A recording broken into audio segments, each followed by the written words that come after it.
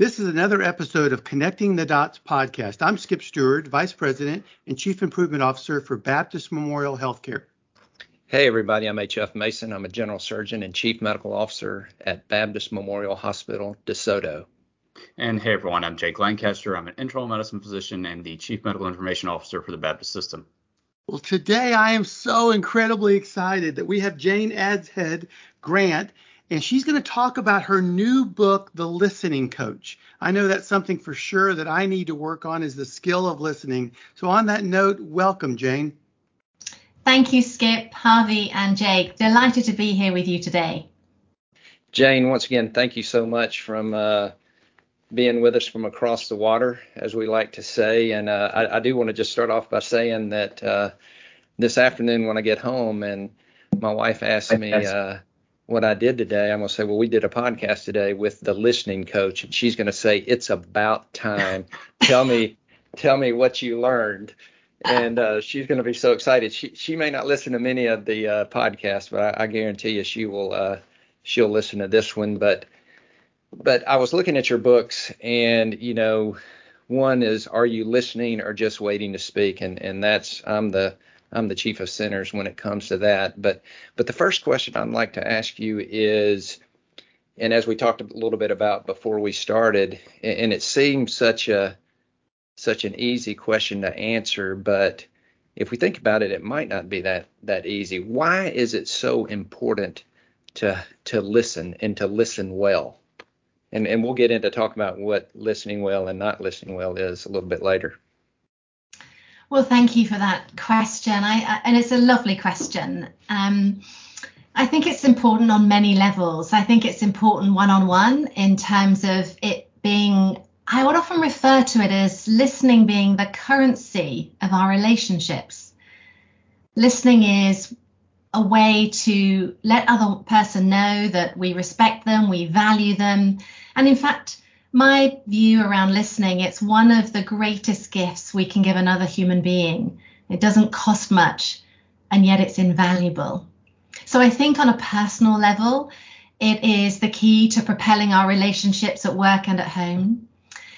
And when we think about listening in our work life, I think listening at work can help us not only get a greater understanding of who the other person is or what we need to be doing in terms of what we want to accomplish through the nature of our work, but it also enables people to connect more deeply with each other. And I also think listening is essential in our community. Again, it brings that level of connection with one another, but I think listening has a huge impact on the lives we're lucky to interact with. So for various levels, listening is invaluable, and yet it's a skill that's hugely underrated. Yes, and I can certainly attest to not being the greatest listener, and my wife will mention the same thing, HF. So you're not in that boat alone. One of the things I was thinking about while you were responding was that my youngest children, they're fairly young. I got two boys. But one of the skills that they work on in school is being a first-time listener. So we'll often hear the teachers say, you need to be a first-time listener. And so we'll started using that at the house, trying to get them to listen the first time when we ask them to do something like clean the room. But it seems to be a struggle for one of my boys versus more so than the other.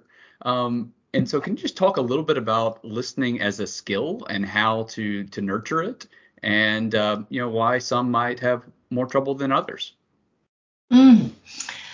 So I love the fact you mentioned the fact listening is a skill. It is a skill, and it's a skill it's an active. It's something that we do. And in my learning and observations, it's a skill that generates the best in others. So listening is very much active as opposed to hearing, which is more passive. We might hear the murmur of the air condition or the clock ticking, whereas listening requires us to give our attention to another. It requires us to, be open-minded. It requires us to be empathetic and listen for what's not being said as well as to what's actually being said. So there are a number of skills. But I think one of the key things in listening to you share the story about your young son there is I firmly believe that to be a good listener for others, we need to listen to ourselves first. And as parents, we can be great models of listening, and we can help our young children learn to listen well by first listening to them as well. And I think we underestimate that as parents, how we can begin to listen to our youngsters at a very young age and let them know what it feels like for them to be listened to. When we talk about developing listening skills, let's suppose I've admitted that, hey, I'm not a very good listener, and I want to do something about that. What are some of the exercises or practices that someone could do to improve those skills? Yeah, well, in my book, The Listening Coach, I tested 10 listening skills, and I'll share just a few here that I hope will be of value. Number one, the first thing is to give your attention. And notice the words I use, give. It is an active skill rather than simply paying attention. So the first thing is to give attention. Get interested in what the other person's saying. Another skill is to learn to minimize distractions. Again, turn off the phone, shut the laptop down. So do what we can to mitigate any distractions. Another skill is to resist the urge to interrupt. One of the things that we often overlook is the impact interruption has on another. And researchers shared with the neuroscience, you may well be familiar with this, gentlemen, that when we interrupt another, the brain receives that interruption the same way as it does a physical assault. And so when someone's speaking and we interrupt their thinking, their whole brain kind of closes down. It goes into that fight or flight response. And so another skill is to resist the urge to interrupt. And another skill, I'll share this last one with you just so it's enough for our listeners to take in, is to get comfortable with the silence. We often feel a need to fill that silence. But as you may know, that silence, whilst it may feel uncomfortable for some, it is often in that silence that people refer to can be as golden, that does the heavy lifting, that helps people reconnect more with themselves, what they've just said, how they feel in the moment. And so when we hold that space and enable that silence, that will enable others to consider and to reflect and to be more of themselves. So those are just 4 to get us going. Those are great. Thank you. Yes, you mentioned a couple of things there that I wanted to follow up to that I think would be especially pertinent to healthcare when physicians are talking to patients or nurse or whoever is kind of talking with the patients. One of the things that you had mentioned earlier was that we need to listen. How did you phrase it? To things that are that they're saying, but also the things that go left unsaid. And so a lot of times patients will tell us the story, but it's the way maybe their body's positioned or averting their eyes from you that, tells you something a little bit extra than what was just with their story. The other part was related to interruptions. Physicians, and we've talked about this in the podcast, we interrupt patients very frequently. It's almost something like every 18 seconds during the patient trying to talk to us, we'll interrupt them. And, I think we've shared before that once you're interrupted, it takes a long period of time before you're able to get back to the original train of thought. So can you comment on that just a little bit from the healthcare side of things, when talking about patients and some of these skills that and lessons that you've been mentioning? I can, and what I would love to say is I would love to appreciate you both and to acknowledge the fantastic work that you do as physicians to for us going in to visit our physicians to figure out, how we could get better or what our symptoms are. And so I think one of the things is, and what I really observe here in this country, in the UK, that physicians are under a huge amount of pressure in terms of the system. So the time you have to connect with patients is so limited. So I think that is a real big challenge for when we're wanting to listen. So a couple of things that overcome that for me would be, first of all, in, setting the scene for clients, for patients around, and it's no different to what I do with my coaching clients. So if I have, an hour with my client, that's wonderful luxury, I guess it would be, compared to what you might have. But if I have a 30-minute session, I would say, look, we have 30 minutes. So what's going to be of most value during this time for you? And then the second thing for listening is one of the skills is asking open questions that enable others to share more of, what's going on for them. And the other thing I'd love to comment on here is that whilst we're learning the skills of listening, it's also to recognize that we all have listening biases. We fall into biases that can hinder our listening. And one of those that I share in my book is that of the solutioner, someone who will jump to conclusions, who will interrupt another before they have heard the full story. They will be listening to diagnose, listening to reply. And whilst as a physician, I totally respect and appreciate there will be some diagnosis that's required, in order to get the full story or to help an individual really share what might be going on for them, is just to resist that urge to interrupt, to solve too early on as to what might be going on for the patient, such that they can reveal more of themselves and, in fact, what they may think is actually going on for them. Oh yeah, I'm very, very guilty of that, and I've mentioned on the podcast before, I'm a surgeon, and if somebody comes in with gallstones, I know that I'm going to take their gallbladder out eventually. So I'm asking them these leading questions that I really already kind of know the answer to. I'm just getting them to say what I want to hear so I can check the box and I can document that yes, they do have gallstones, they are having the appropriate pain, and yes, I'm going to take their surgery out. And we've heard in medicine that, and especially for Jake and the medical guys, that if you would just listen to the patient, that they will tell you what's wrong with them. But unfortunately, we don't give them enough time.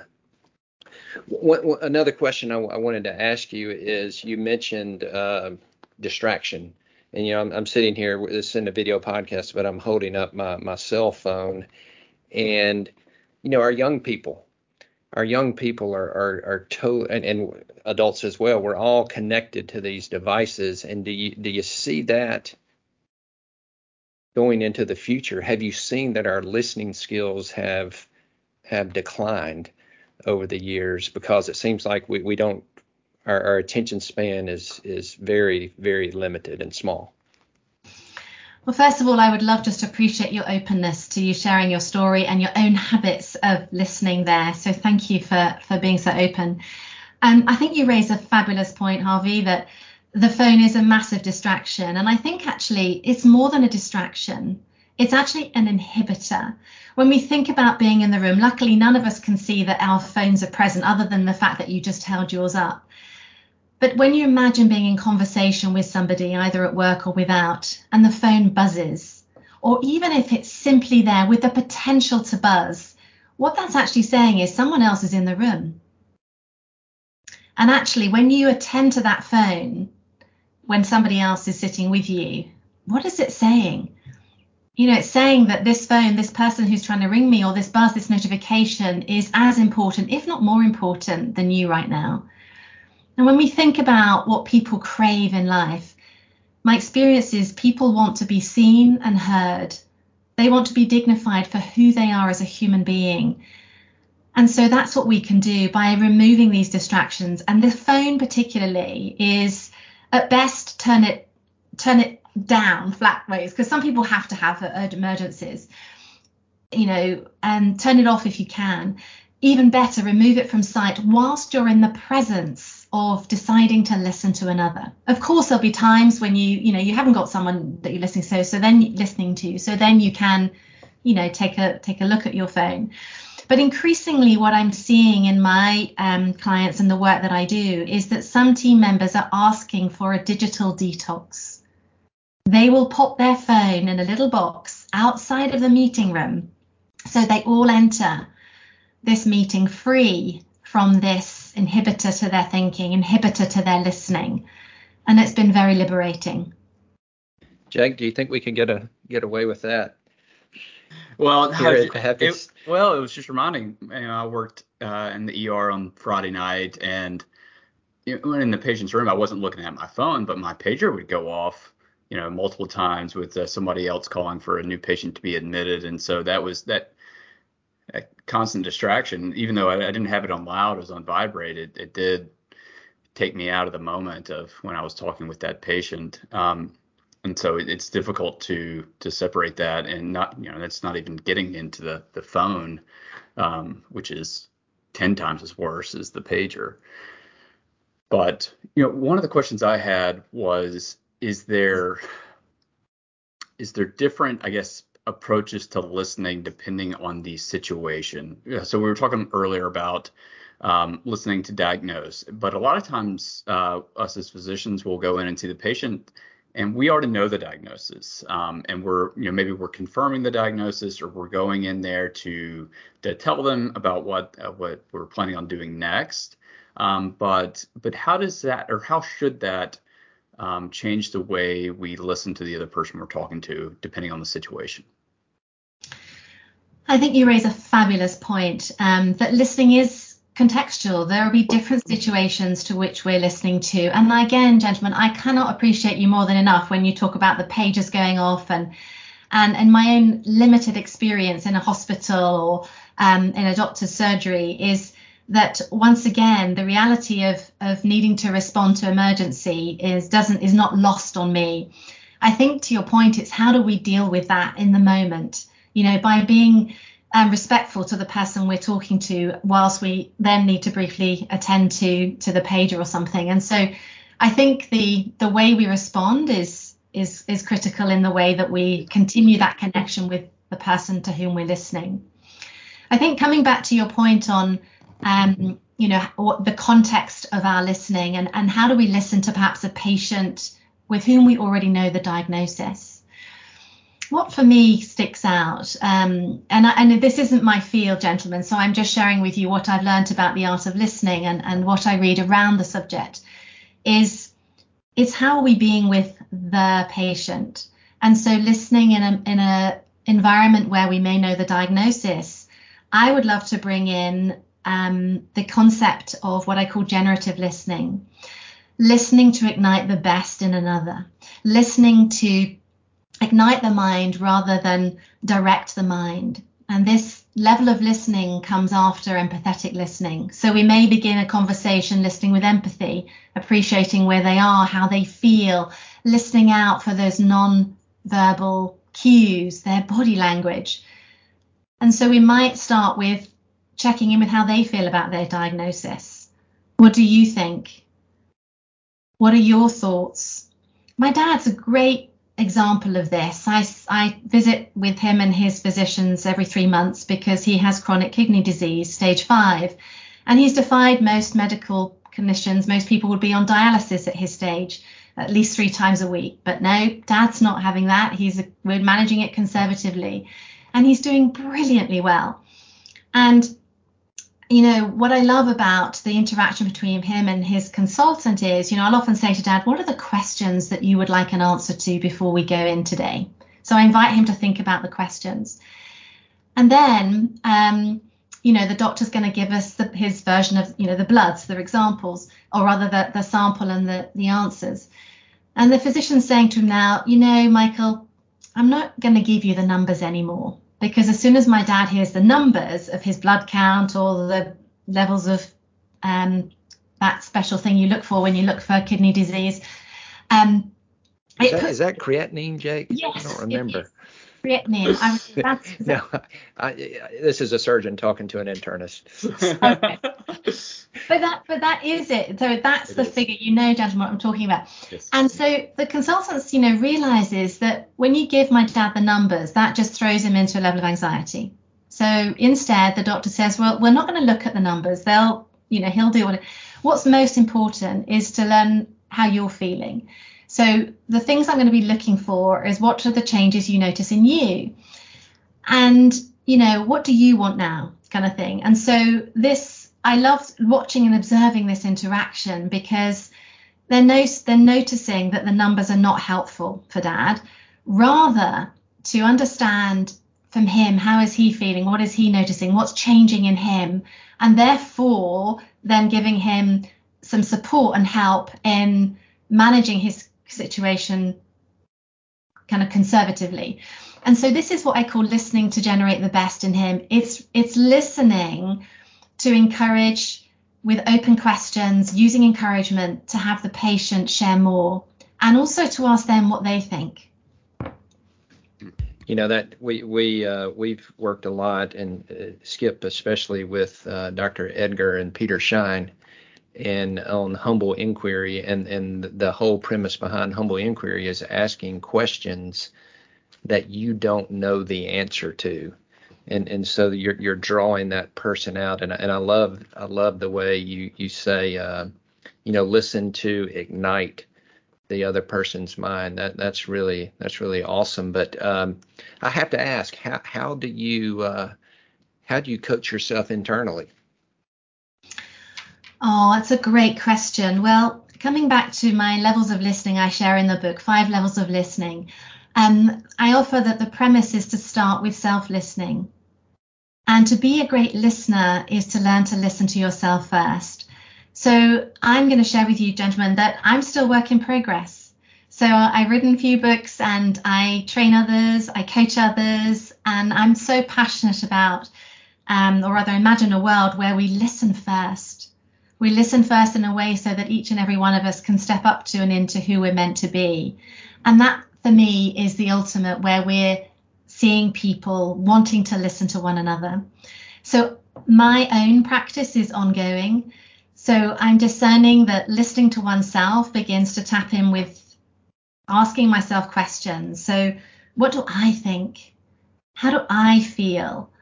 What am I grateful for in this moment? What do I need to move forward?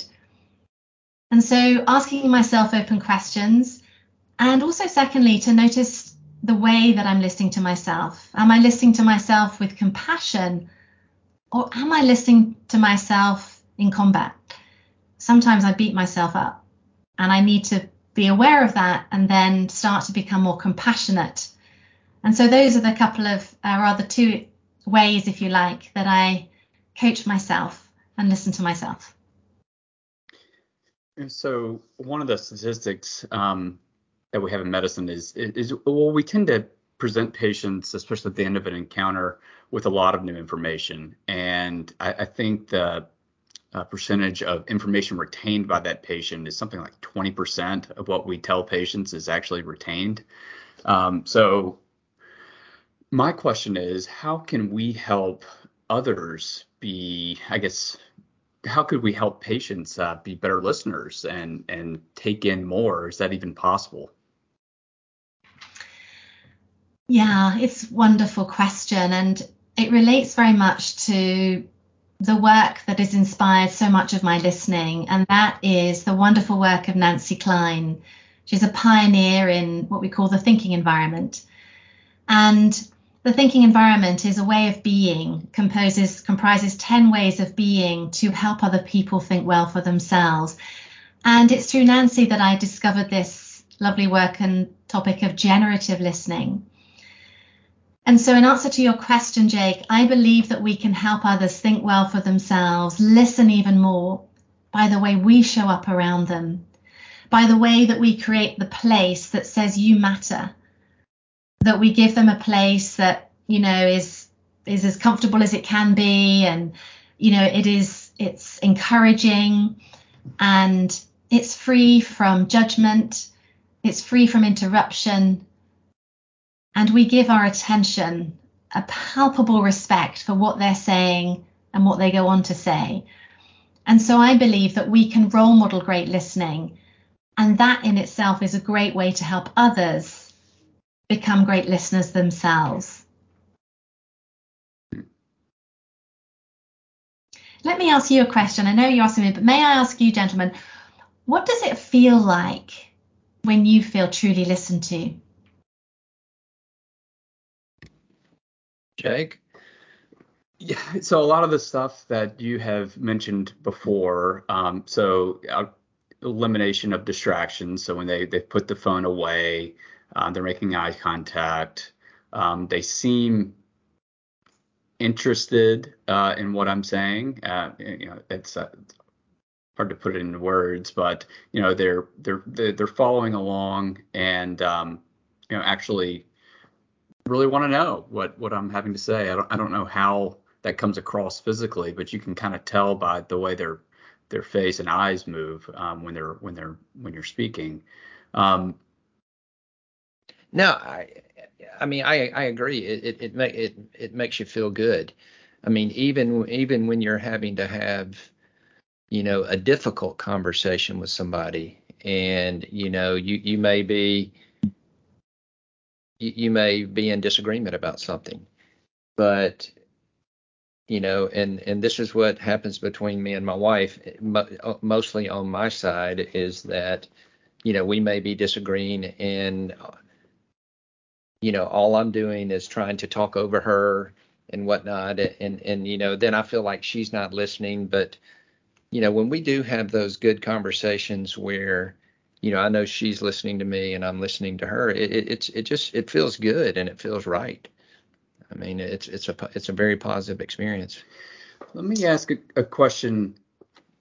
How has this medium, so we're on video, we're on a Teams meeting recording this, but how has this influenced listening? To me, it's much harder to listen like the way you were describing earlier, because one, they teach you're supposed to look at the camera, so I can't even look at you in the eye, so I don't have any idea if we're making eye contact, and so it seems very hard to retain as much information from a medium such as this than it would be in person. Is that what you're finding as well? Well, it's a great observation, Jake. I think you're right that this modality of connecting with one another, I'm so grateful for, because we wouldn't have had this conversation, gentlemen, had we not got this capacity. So being able to connect with people overseas and around the world, this has been phenomenal. And of course, clearly through the pandemic, it's enabled us to do things that we had never dreamed of before. But in the impact of listening, I think we're doing the very best we can. So when it comes to the camera, I started experimenting by looking at the camera like I'm doing now. And therefore, it may seem that, and hopefully that I'm looking at your eyes. But what I realized and what I discerned very quickly is that I might be looking at the camera so that I'm giving you my eye contact, but I'm missing those nonverbal cues, that body language. So I'll always say to my clients in any trainings that I'm running, let's agree to give our attention. And what that means is giving an eye contact. But in the reality of this modality, that I'm going to have to, as I look at your eyes on the screen, it's going to look to you as if I'm looking down slightly. So I call it out, is the first thing.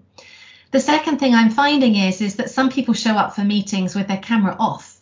And there's a big debate about that, whether it's just too tiring and I'm just don't have any energy and therefore I want my camera off. Well, I find that really hard because I don't know whether the other person's listening. For all I know, they could be out making a cup of tea or, they've just checked in and then they're off doing something else. So I love to see people's faces on camera because it draws that connection. The other thing that we may only just get their head, at best we get the head and shoulders, but we're not seeing, as you said, the other body language. And so we're limited, but I would offer that we're doing the best we can. And I think the key thing as well is to create this place, this environment that is free from distractions as much as we can. So when we're in a meeting or with somebody on Zoom or Teams, that we can let other people know we're tied up. So please don't barge in my office or, whatever. Having said that, we're all human, and most of us are spending a huge amount of time now working from our homes. And so therefore there are going to be the things, the doorbell's going to go with the Amazon delivery, your dog or your cat might just barge in unexpectedly. And this is what it means to live now in this way, in this world as we are. And so therefore we'll try our very best. And that's what I hope that we can hope for. It's the intention that we bring that matters.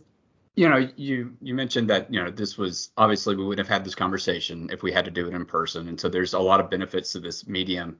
I don't think we've mentioned it on this podcast quite yet, but, the virtual reality, the metaverse, all these other concepts that are out there now, they do have virtual meeting rooms where you can get in there and maybe have more like in-person meetings. I wonder if moving to that level would better, I guess, impact our ability to listen and have a better, I don't know, because you would seem more present in some ways. I didn't know if you'd run across that in your work or if you had any thoughts on those moving in that direction in the future.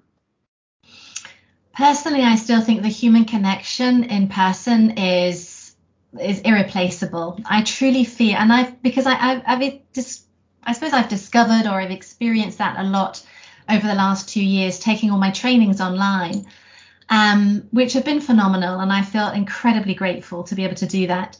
And I had my first in-person training in 18 months just last week. And I teach this, generative listening and the world of independent thinking based upon the time to think. And it's fantastic. And so I would say that the human interaction continues to generate that energy and connection between us. No replacement. Well, Jane, this has been fantastic. Now, I'm going to ask one last question, and so I'm going to make myself a little vulnerable, and I'm going to ask you, the coach, to critique my technique on something. One of the things that I tend to do is when I hear myself wanting to jump in, wanting to do things that bother me when I see it in others. I want to jump in and talk over someone, when I want to jump in and give advice or thoughts. One of the things I'll do, like I'm doing here on camera, is I'll put my finger over my mouth. Most people think I'm having some deep intellectual thought. I'm actually just holding my mouth shut. And I'm coaching myself internally, listen, skip, listen, skip, listen, skip. That's probably a pretty rude and crude approach, but it works for me. What are your thoughts, Coach, on that? Well, thank you for offering Skip, that. I just chew my tongue. I think it's whatever works for you. And my invitation is to consider, what if you were to ask yourself the question, how do I know that what I'm about to say will be of any more value than what the other person is about to think? That's great advice. That's really insightful. Yeah, I'm going to use that. Very good. Well, Jane, thank you so very much for being on Connecting the Dots podcast. And if folks want to go out and pick up a copy of The Listening Coach, I'm holding it right now. It's not a long read. How can they go about getting it, and how can they learn more about your work, Jane? Well, thank you so much. So The Listening Coach is available on Amazon.com. And if you'd love to learn more, and please do, you can find me on LinkedIn, Facebook, Instagram, and also my website, which is www.thelisteningcoach.co.uk. Well, Jane, thank you so much on behalf of Baptist Memorial Healthcare. I really appreciate you, appreciate your time, and thank you so much for being on Connecting the Dots podcast today. You're so welcome. It's been fun. Thank you for having me. Thank you, Jane. Thank you.